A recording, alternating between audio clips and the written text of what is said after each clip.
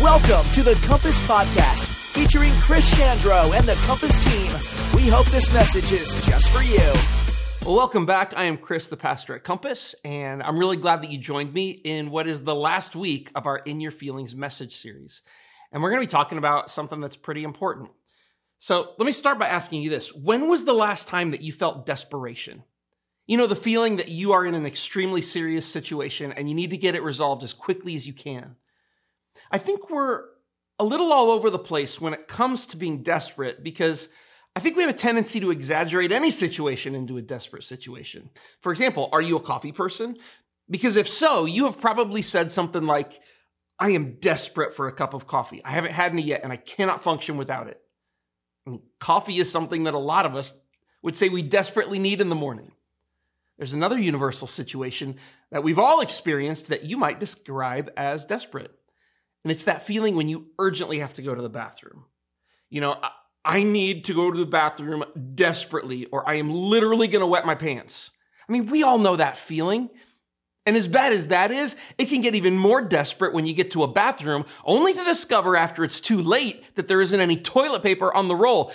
That is serious desperation. I mean, how did people live before there were cell phones and you could text your friends or family to bring you some toilet paper? I guess that's why God made socks, because desperate times call for desperate measures. Okay, that's gross. Moving on from that. Today, I want to go a little deeper than feeling desperate for coffee or a bathroom. And today I want to talk about real desperation. The feeling that you are completely out of your depth, that your situation is so bad that it's almost impossible to handle. I had a desperate moment years ago when my family was on vacation. My son, who was 10 years old at the time, and we went out into the ocean to have a swim. And we're just having a good time playing and trying to body surf when I realized that we had drifted way off from our beach house and that we had drifted much further out into the ocean than I'd planned. And so we tried swimming back to shore, but we couldn't. Because no matter what we did, we kept getting pulled further and further out into the ocean. We were caught in a rip current, and nothing I did could get us out of it. Now, I knew in my head that you're supposed to swim sideways with the current to escape it, but somehow it just kept pulling us further and further out.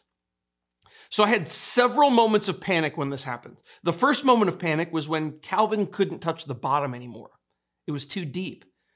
And so I picked him up and I kept fighting and swimming to try and get into shallower water, but we just kept getting pulled out. The next moment of panic was when I could only touch the bottom after a wave had hit us and the water level dropped a little bit. And because anytime a new wave came, we were lifted up and I couldn't touch it all. Now, at this point, Calvin had no idea what was happening because I didn't want to scare him and I was trying to keep it quiet, but I was desperate at this point. I thought we were going to drown. And so every time my feet touched the bottom, I picked Calvin up and I threw him closer to shore, thinking that would help. Now, there were some people who saw what was happening and they started running out to help us, which was great because, I could hardly breathe. I could barely touch the bottom anymore. It was getting so deep that I had to go underwater to touch sand in order to have enough leverage to throw Calvin closer to the people who I thought could save him. I think I knew that I was going to drown, but I was desperate to get Calvin to safety. And then somehow, before anyone even made it out to us, we were just out of the current. Because apparently the whole time we were fighting, we had moved sideways enough to get free of it. But even though we escaped it, I have never felt so desperate in my life. We were drowning.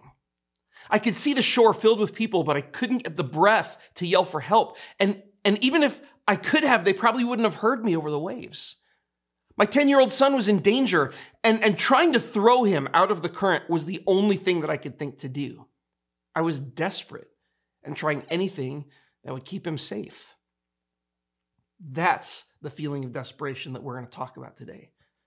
Desperation that is so great, it feels like everything's going to end.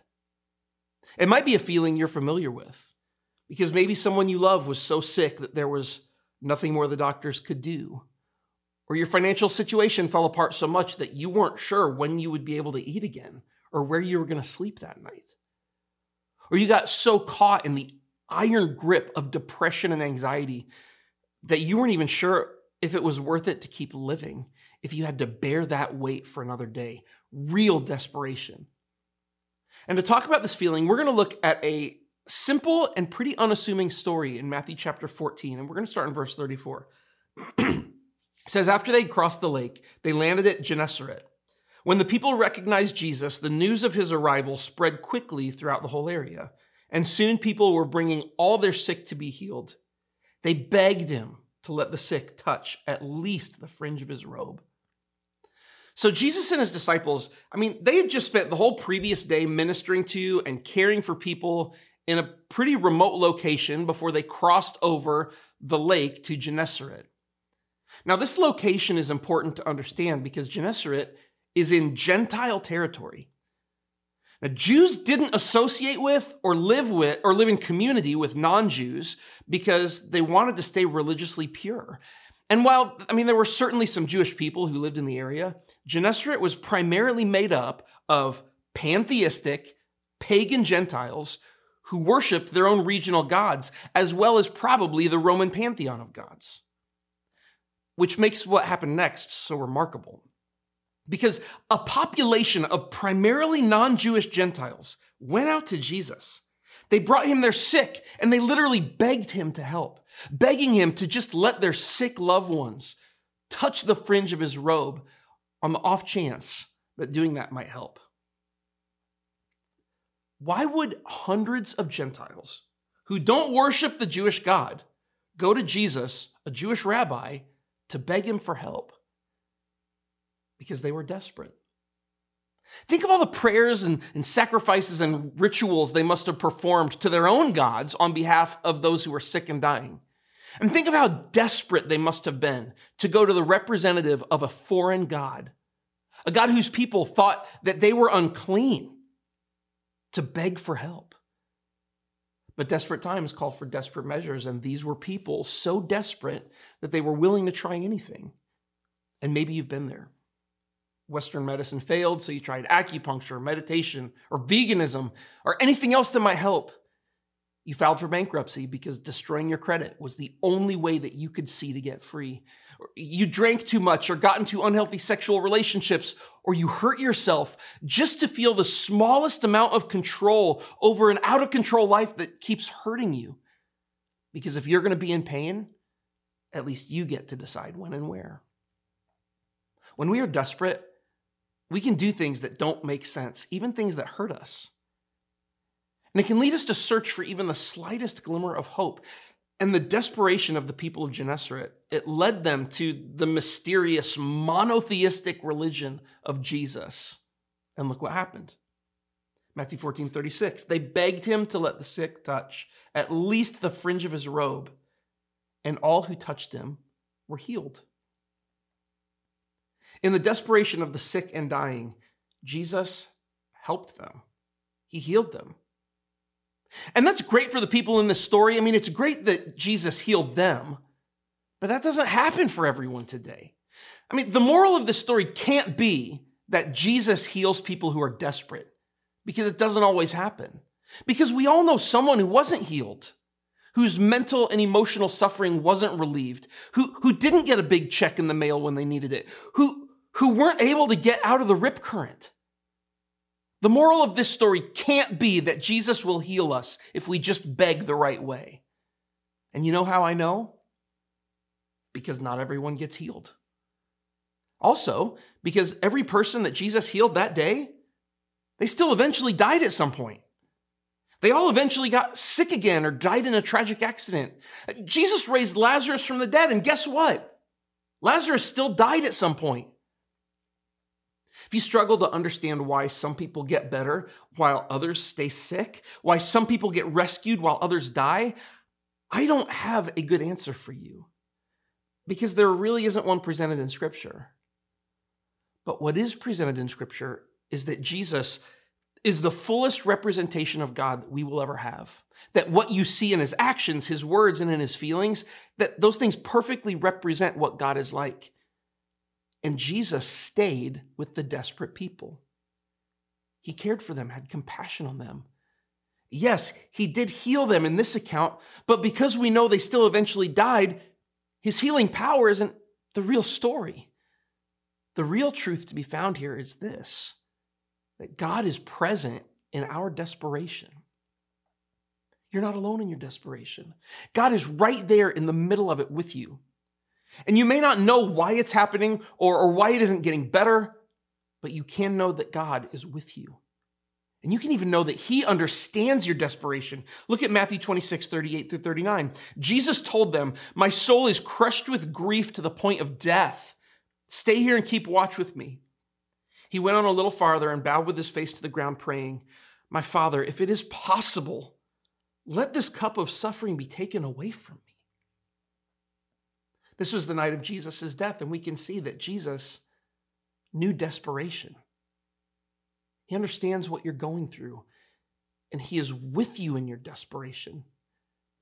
And God isn't the only one who gets it. We have a historical legacy of people who cried out to God when they were desperate, who poured out their hearts, their sorrow, their doubts, and their anger to him. Look at Psalm 69, 1 through 3 and verse 29.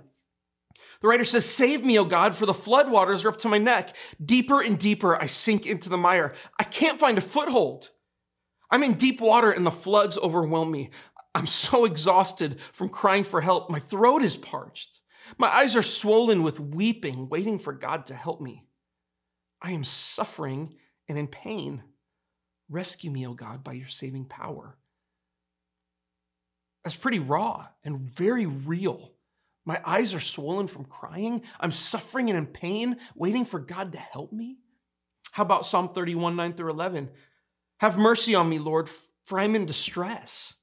Tears blur my eyes. My body and soul are withering away. I'm dying from grief. My years are shortened by sadness. Sin has drained my strength.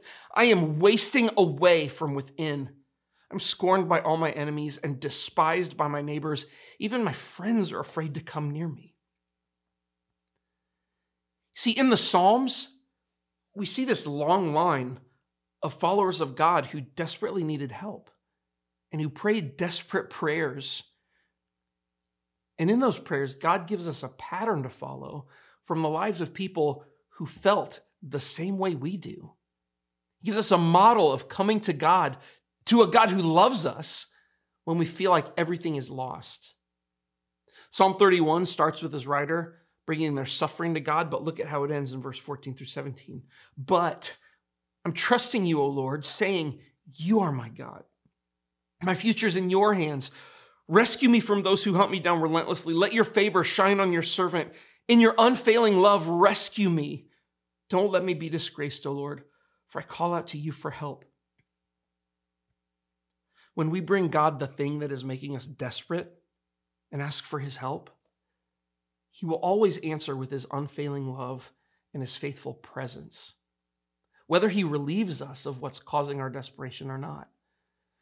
And while I don't know the answer to what you're struggling with or why God is or isn't healing you or setting you free from it, I can give you this, a pattern of desperate prayers found in the Psalms that we can practice to know that God hears us and that he's with us. Look at Psalm 142. "I cry out to the Lord. I plead for the Lord's mercy. I pour out my complaints before him and tell him all my troubles. When I'm overwhelmed, you alone know the way I should turn. Wherever I go, my enemies have set traps for me. I look for someone to come and help me, but no one gives me a passing thought. No one will help me. No one cares a bit what happens to me. Then I pray to you, O Lord.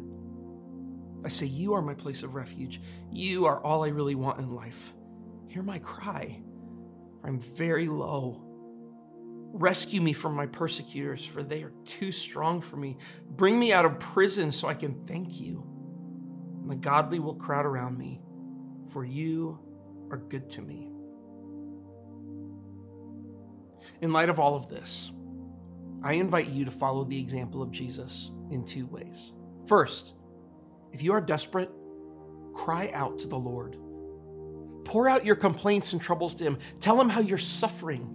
Because when you do, you can know that he loves you and that he's with you, that he is a place of refuge in your desperation.